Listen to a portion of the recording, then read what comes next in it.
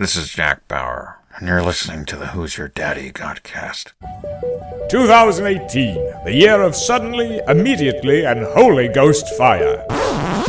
This is the award-winning podcast from the History with God Ministries Godcast Network, featuring Frank and Christina Sasso.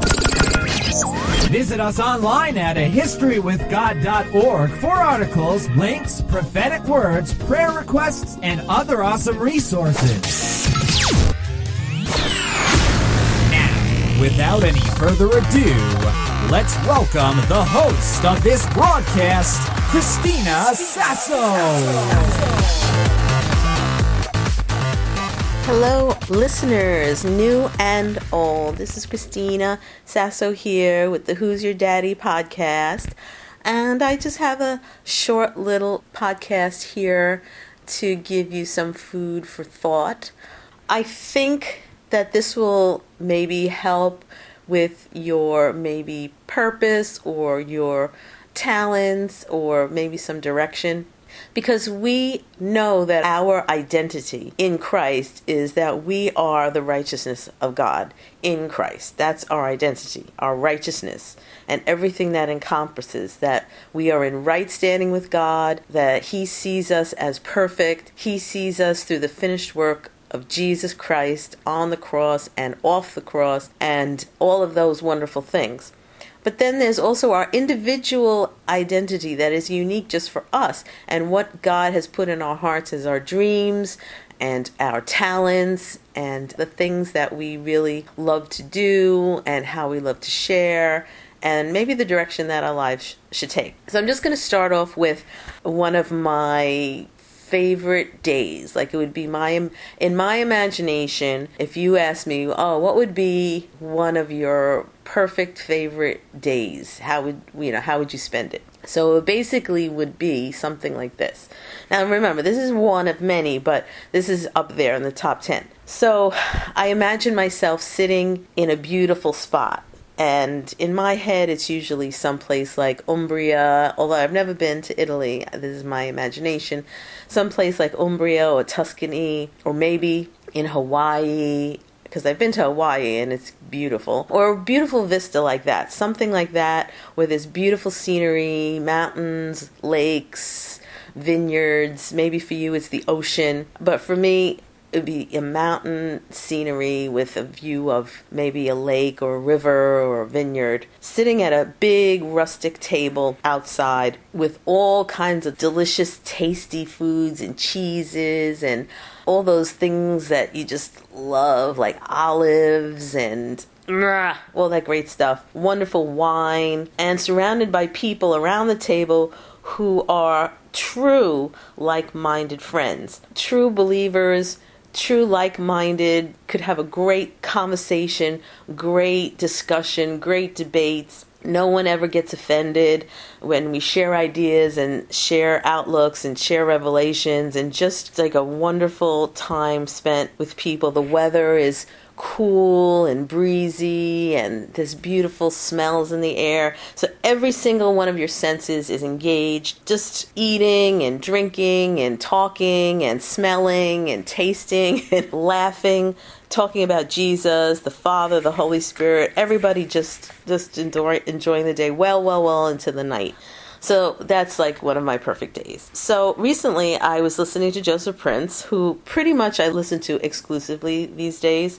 I feel like Joseph Prince and I are on the same page in a lot of things. I would say 99.999% of things. So when I listen to him, it's always really good. I don't even have to pick a topic. Any topic that comes up, I just kind of let it keep scrolling, and it just, whatever he's talking about is great. So I happen to be listening to one of his messages, and he mentioned something like this briefly in a message, and it hit me. And basically what he was saying is that in heaven, we're going to be seated at this banquet table, and we're going to be all in fellowshipping with our brothers and sisters in the Lord, and we're going to be in the presence of the Lord in our new resurrected bodies. We're going to be able to eat because we're going to eat in those bodies, but we're not going to have to worry about gaining weight or, if things are non-GMO or gluten-free or any of that stuff. We're just going to be enjoying this wonderful food that's been placed before us. So when he said that, it reminded me immediately of my perfect day,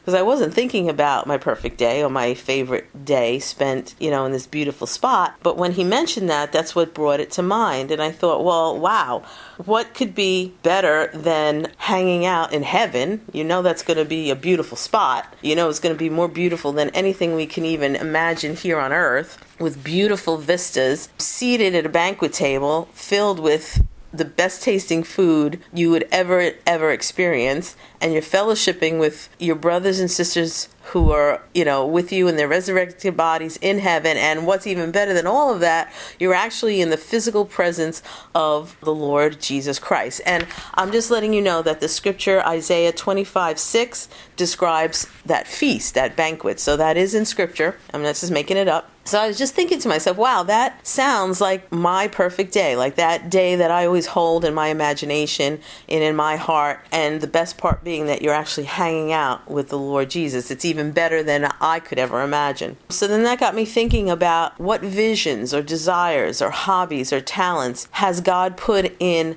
my heart, in your heart, that really would give us a clue to what direction we should be going in our life. Because, they're all in there. God has a purpose for us. He has a direction for us to follow. He set out a roadmap for us. He puts certain inclinations into our hearts that accompany talents and desires.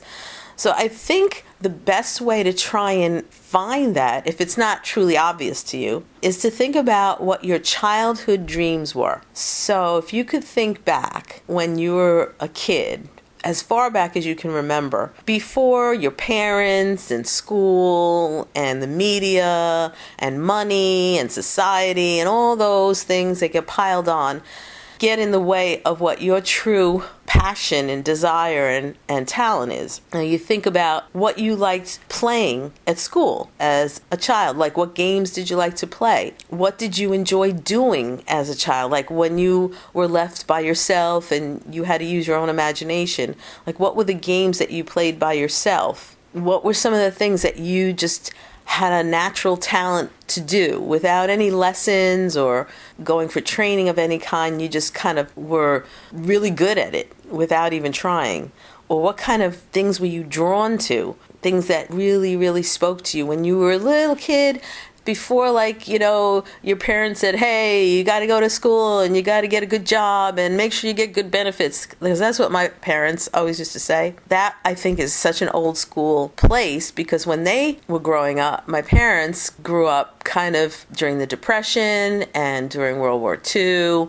And so for them, what was the smart road to take was get a good job that gives you a nice salary and good benefits and longevity. So their idea of a good job was you were going to be there for the 40-year haul. You're going to start in the mailroom, whatever the proverbial mailroom, and work your way up through the corporate ladder. And, by the end of it, you'd have a nice pension and a nice retirement package and so on and so forth. But in my generation, that really kind of started to change. And in this generation, it's really totally different. So those rules don't even apply. And that's really where you need to apply God's wisdom, because just because it worked for your parents or your grandparents or even your friends doesn't mean it's going to work for you. So you want to follow the Holy Spirit's guidance on this. Because I remember I would have a job for I had a lot of jobs since I was 13 years old, because that was it. My parents were like, okay, you need to get a job because we're not going to foot the bill anymore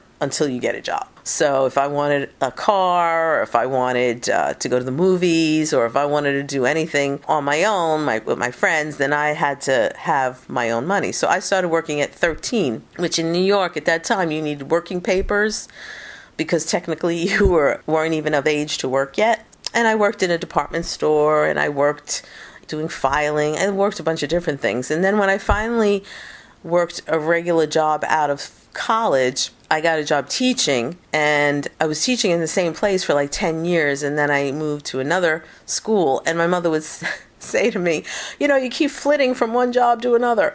10 years in one job doesn't seem like you're flitting from one job to another. But I could see if I had a different job every 3 months or 6 months or even a year. But for her, like, what? Why aren't you at this job for 40 years? But again, times have changed since then. You can't look at other people and their past or their successes. You have to use the wisdom of the Holy Spirit in order to know what direction you should be headed in. So I say all that to just say, think about the dreams that God put in your heart before the foundations of the earth. So for me, I remember as a kid, I would always play school. I had a blackboard and I had an imaginary classroom, and I'm not saying I wanted to be a teacher in a classroom, but I know that God put into my heart to be a teacher. And now today I do teach, not in school. I teach group fitness and I teach as part of my ministry. So I'm doing kind of what I believe God has always put in my heart to do. I did not enjoy being a teacher of biology. Some of it I did enjoy, but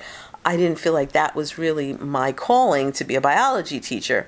The teacher part, yes, but the subject matter, no. So I would always play school. I was always by myself. So I was an only child. So I always used my imagination, and I was always the teacher. And that was the game I always wanted to play. When I was by myself, way more than playing with my dolls or playing, I wasn't really into dolls as much as maybe other little girls were. And so that was always my go-to game. Another thing that I would do a lot when my parents weren't home, which was most of the time during the day, I would come home from school by myself and I'd rearrange the furniture. When they came home, like the couch was in a different place, the dining room was where the living room was, and the living room was where the dining room was, and I'd always be rearranging my bedroom, and my bedroom was small. I'm telling you, it was small, but I would manage to put the bed in every possible way I could fit it in a different place, and the dressers and so on. So I loved decorating and doing home decor. And I still do today. It's like things that I really love to do and things that I'm attracted to. Another thing I remember doing as a kid is we had a huge junk drawer. It was filled with all kinds of stuff, from popsicle sticks to glue to rubber bands to pencils and paper clips and candles. So I would pull everything out of the drawer and put it on the dining room table and say, okay, let's make something. Have all this stuff, like it was all disjointed stuff, and I just say, come on, Mom, let's make something, like doing some kind of craft, which again I still like to do today. Another thing I was really talented as, without any kind of lessons or anything, was dancing. I really loved to dance as a kid, and I always wanted to take dancing lessons, but my parents made me take piano lessons, which I didn't want to do, and I really didn't have a talent for.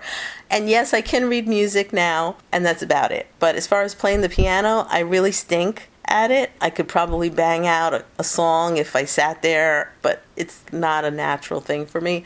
And I really wanted to go for dancing lessons. My mom especially, did not want me to go for dancing lessons. So when I was old enough, and I was still in grammar school, I believe I was in the 6th or the 7th grade, and a couple of my friends went to Miss Ricky's dance studio, and the bus would pick them up and take them to the school and then drop them off again.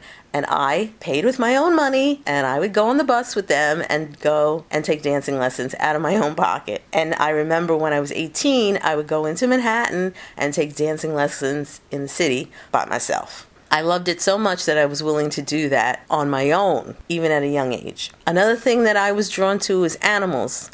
Love animals, always have to have animals, want to farm. I love horses, farm animals, anything. So that was another thing. And another thing I remember reading years and years ago in a book, the line was simply, make your mark. And I always remember saying to myself, yes, I want to make a mark. I don't want to just go through life, just, having a job, getting married, having kids, retiring and then dying, and that's it, the end of the story.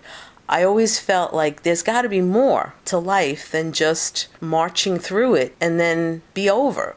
I believe all of us are put on this planet to make a mark, to make a difference. And that's a God-inspired purpose for your life, to seek that out so that you alone could make that individual, unique mark on the earth. So I would say follow that thread. Follow that little thread through your life and see. It's an interesting study to do, just to take an afternoon and just start meditating on that and letting the Holy Spirit remind you of things from when you were a child and things throughout your life that would point you in the right direction, and take notes on it and question it and keep going. And another thing that I would do is I would always question religion. Really, I always had a problem with the rules of religion. I didn't understand the whole we can't eat meat on Friday thing, and I would kind of rebel and eat salami sandwiches on Friday. I always had a problem with going to confession. I never understood why I had to go to confession.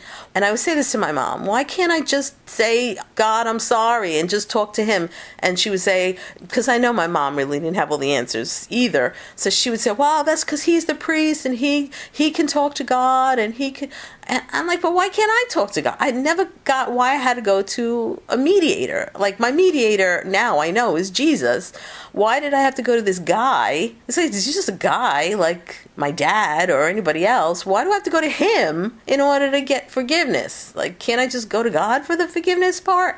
And then another thing I remember thinking, being Catholic, was there was always this box on the altar, and that's where they took the host, the bread, and the wine out of this box. And I guess somewhere along the line, a priest told us that that's where God lived, in that little box. And I always was fascinated. What? God of the universe, like God who controls everything, the sun and the stars and everything. He's in that little box? Like, that's where you keep him? It's not even big enough for a good-sized dog, right? You're going to put God in that box? I couldn't understand. I guess what they meant was they're putting, the bread and the wine in there, which they changed into the body and the blood of Jesus, and that's in the box. Maybe that's what they meant. But in my head as a kid, I heard God lives in that little box, and we only open it during Mass. Like, oh my goodness, this is crazy. So these are some of the funny things that, you would think as a kid that might influence your thinking today. So as I'm saying this, I just want to encourage you to explore this train of thought, this little thread. Dig into it as if it was a treasure. Use your imagination. What kind of games did you play? What kind of adventures did you imagine as a kid? Like, I remember always playing Man from U.N.C.L.E. with my friends. Like, we were always spies, or we were, we always had to find the secret passage. So I was always on a treasure hunt. I was always exploring. I was always looking for, the secret gem or the treasure. So these are things that I'm always doing now. Like, I love detective stories, and I love exploring, and I love finding things that maybe most people wouldn't think are gems, but just little treasures. So I would seek this out as if it were a treasure, because it is. It's God's purpose for your life, and it's just an interesting self-exploration, I believe, that God placed within you. So it's just another way to tap into God's plan for your life. So I hope that my little experience will help you in your experience, and let us know. Write us an email, shoot us some info, let us know how it went, and I look forward to hearing from you. And remember, we love you, God loves you, and Jesus is Lord. Stay blessed. Thank you for listening to today's broadcast from the History with God Ministries. This teaching is a powerful ministry tool that you can use to experience the power of God in your life. Thank you again for listening and for helping us reach the world with the love of Jesus. A History with God Ministries. Seeing, hearing, remembering. Until next time, remember, we love you, God loves you, and Jesus is Lord. Stay blessed.